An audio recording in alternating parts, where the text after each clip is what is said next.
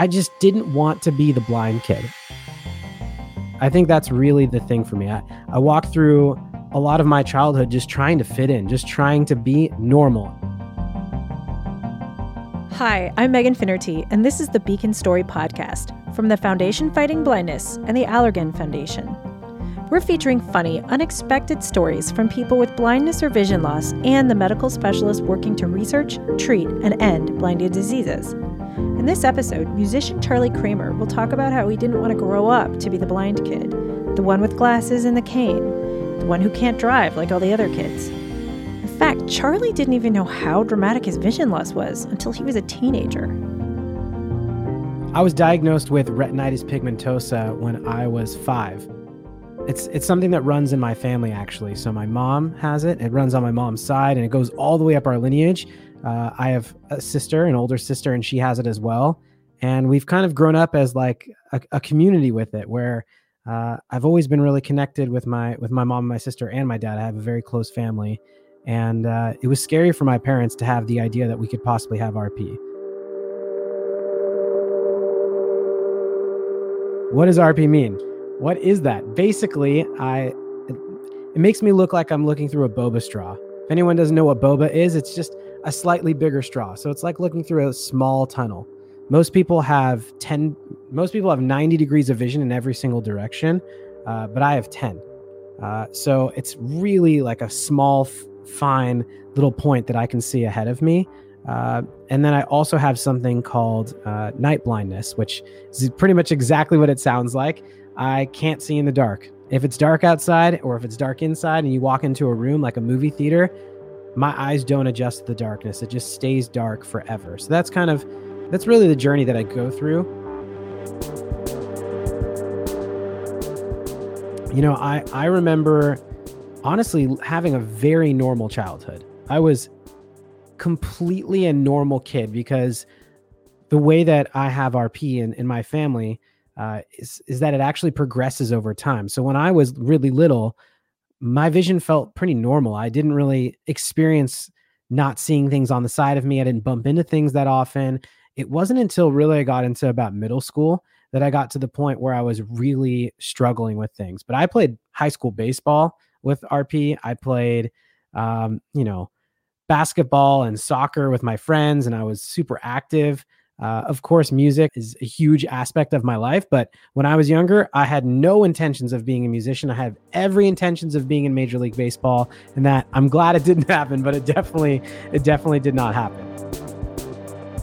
I think for me, the biggest challenge has really stemmed from watching my mom and my sister have a different journey than what I experience. So, when I was younger, my mom really wanted me to wear sunglasses. I wore them. I looked ridiculous. They were like these 90s gold tinted glasses, and I had a bowl cut. I just didn't want to be the blind kid. I think that's really the thing for me. I walked through a lot of my childhood just trying to fit in, just trying to be normal. And for the most part, nobody noticed anything. No one noticed that I was going through anything. But on the inside, I was losing my vision a lot faster than my sister was and my mom was. My mom, she was able to drive for quite some time. And so was my sister, actually. My sister's 2 years older than me. And she drove all throughout high school. And she actually drove me to school in our 1996 Ford Windstar.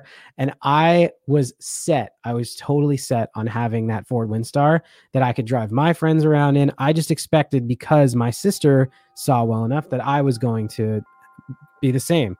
My mom was able to drive. My sister was able to drive. I'm going to be able to drive. And that just absolutely was not the case.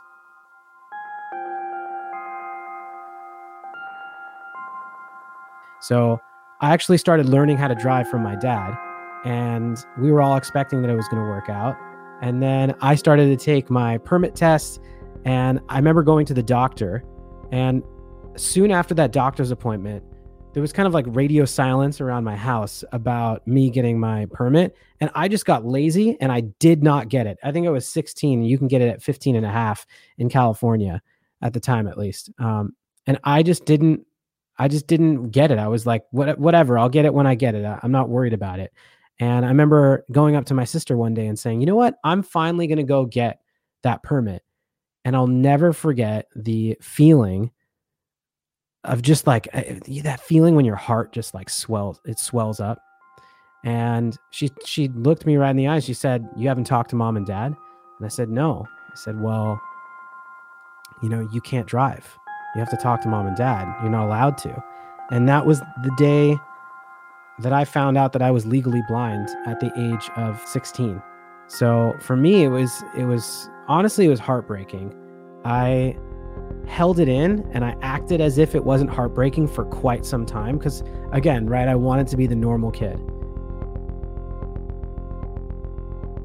For some reason, I was just enamored with being normal. I was enamored with being normal. And it wasn't until later in my life, about 10 years after, I was in a really serious relationship.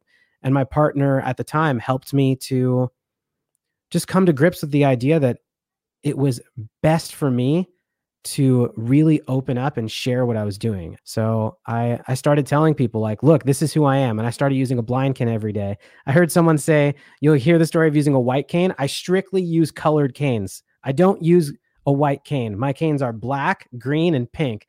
And I'm planning on getting every color of the rainbow that I possibly can because I want to own and be connected to who I am. So I've been looking to create some kind of program with group singing because that's my biggest passion. Getting a group of people together, almost like you're at the Hollywood Bowl at your favorite band's concert and everyone is singing.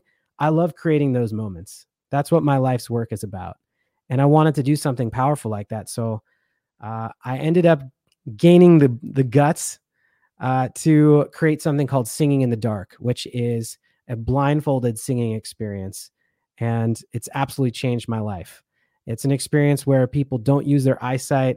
They don't feel that judgment of people looking at them while they're singing because it's so hard. You're so distracted by so many things when you use your eyes. And it's also a healing experience. I take people through meditation, and it's absolutely changed my outlook on who I am as a person. And it's made me actually fall in love with myself. And it's been an enormous gift. And for me, my story and my lesson has just been about finding the light in the darkness and learning that owning up to who I truly am. I never wanted to be the blind musician. I'm blind and I'm a musician, and I love who I am. And I think it's such a beautiful, powerful thing to be able to do that. Thank you so much for hearing and listening to my story. That was musician Charlie Kramer. We want to thank Charlie for sharing his story, his music, and his sense of humor. The Foundation Fighting Blindness is sharing these stories so you can understand life with vision loss, as well as the everyday moments that make these storytellers' lives like and unlike everyone else's. In 1971, a passionate group of families wanted to help their loved ones, and they set out to drive the search for finding treatments and cures to end blinding retinal diseases. Learn more about their work at fightingblindness.org.